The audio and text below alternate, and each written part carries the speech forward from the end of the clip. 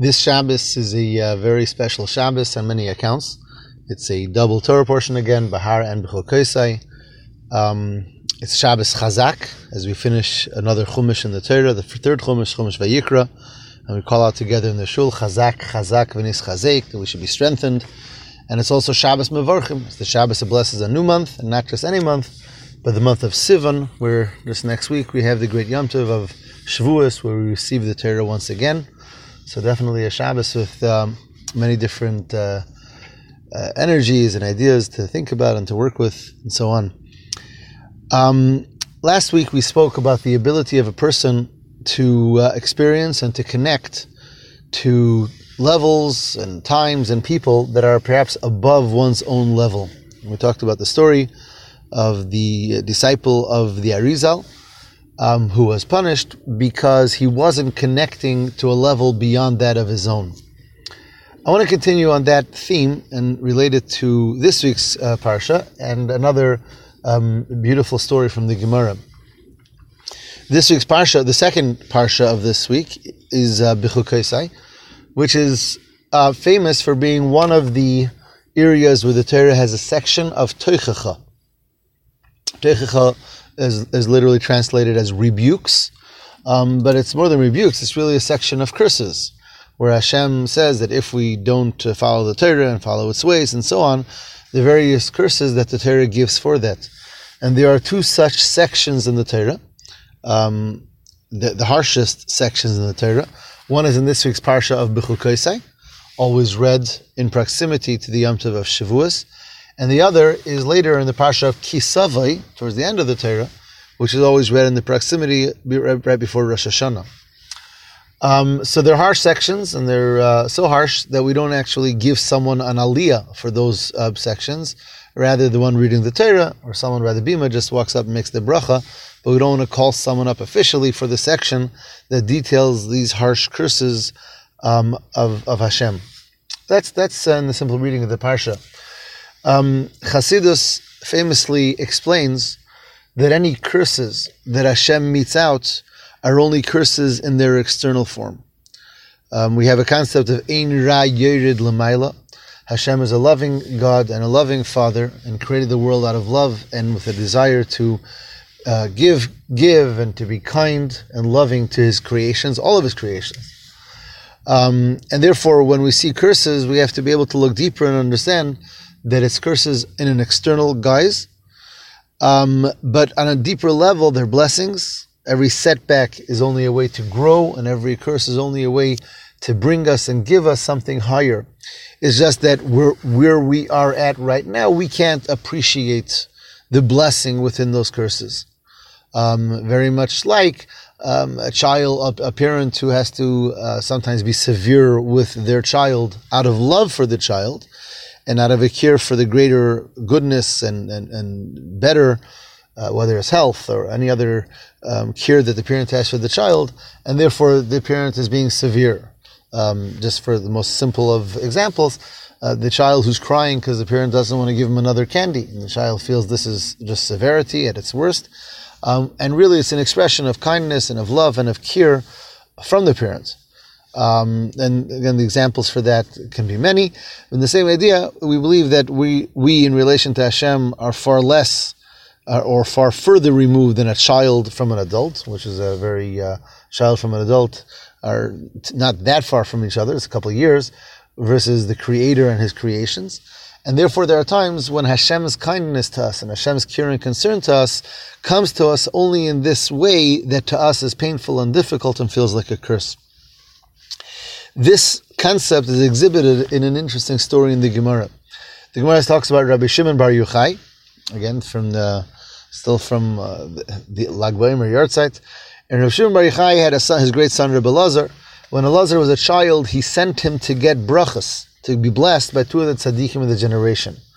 And those tzaddikim were Rabbi Yehuda ben Gerim and Rabbi Yonasan ben Amasai. So Rabbi Shimon sends his son Elazar to be blessed by these two tzaddikim. The son Elazar comes back home and he says, Father, not only did the tzaddikim not bless me, they actually cursed me. They said things that were curses. Why would you send me to them? Why would they do this to me? Reb Shimon looks at his son and he says, tell me, what did they tell you? And the son gives over the various curses that they told him.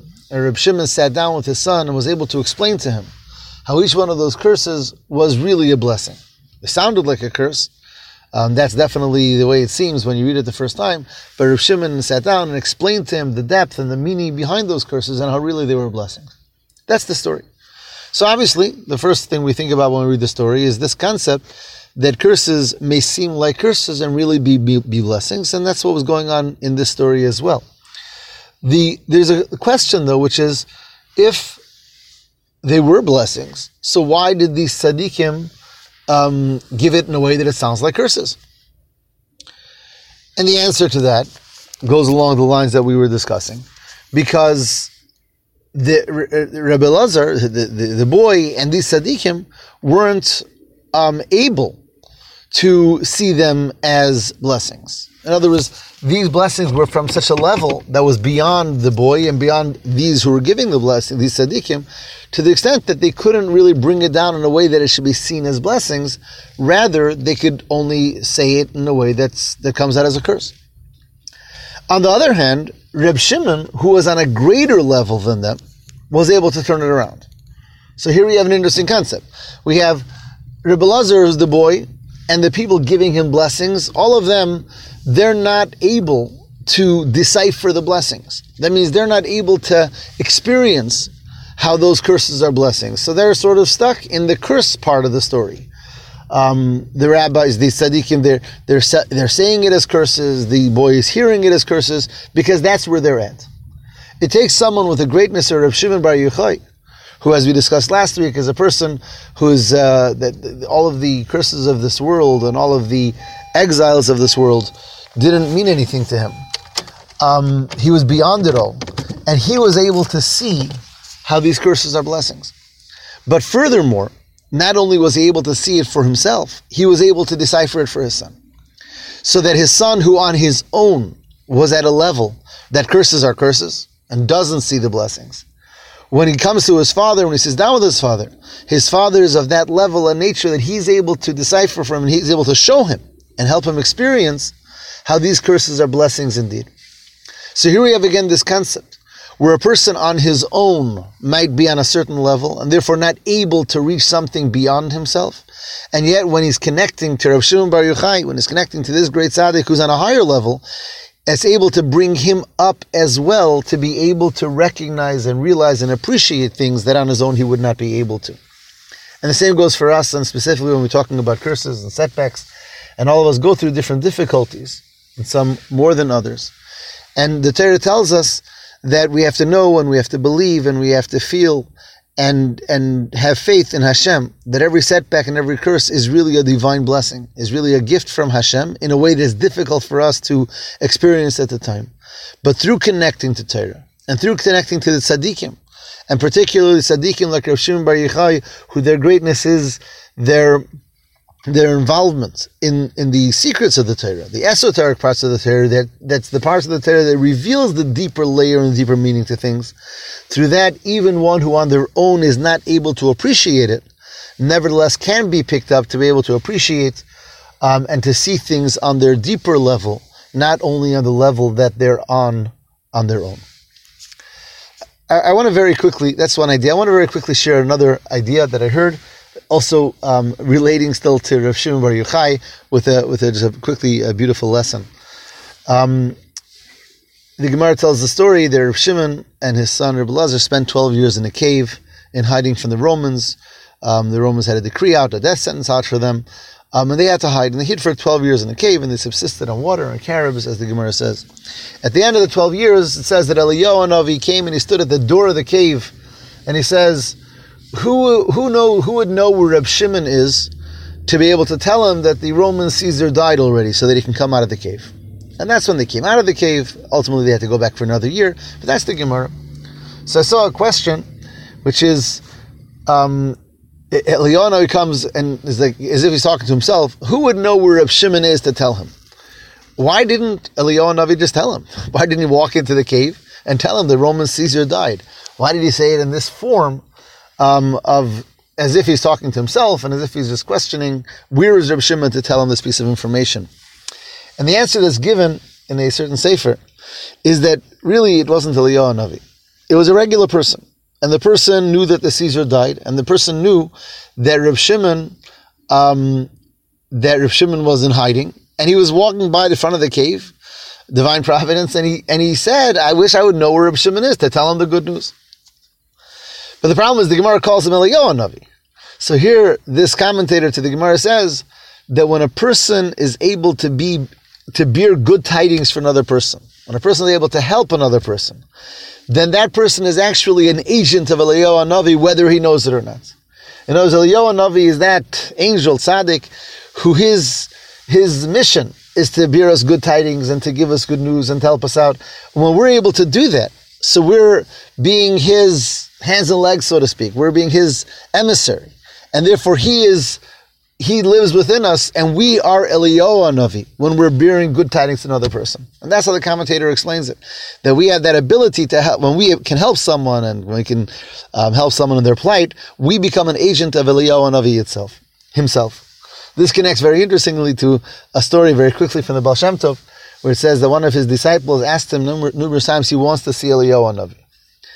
And the Baal Shem Tov tells him, it's before Pesach, take money, take food, and go to a certain city and see if you can find their lodging for Pesach. So the disciple does that. He takes money, he takes food, and he goes to the house and he knocks on the first door he sees, and he says, I was wondering if I could stay by you for Pesach. And the woman of the home says, we would love to have you, but we have no money, we have no food, we have nothing ourselves. How can we have guests? So this disciple of Baal Shem Tov says, not to worry, I have food and money, not just for myself, but for the entire family. He walks in, he gives them whatever he has, and they're so happy, and they set the tables, and he spends there the first days of Yom Tov. He comes back to the Baal Shem Tov, and he says, Rabbi, I did what you wanted, but I didn't get the part about, I asked if I could see Eliyahu Navi. Baal Shem Tov says, you know what, go back for the second days of Yom Tov. So he does the same thing. He goes back and he goes to the same home. And as he's about to knock on the door, he hears the conversation going on inside the house. And the children are complaining to the mother and says, Mom, we don't have any food. We don't have what we need. It's almost Yom Tov. And the mother says, you know what? Eliyahu Navi came for the first days of Yom Tov. And he brought us food and he brought us everything that we needed. Perhaps Eliyahu Navi will come again. And then when the disciple hears that, he knocks on the door. And indeed, they take him and they're happy and they're so happy. And he overhears them throughout Yom Tov behind his back saying that Eliyahu Navi was here again and helped us again. And with that, he received his answer, his response from the Baal Shem Tov, that when a person says, I want to see Eliyahu Navi, the answer is be Eliyahu Navi.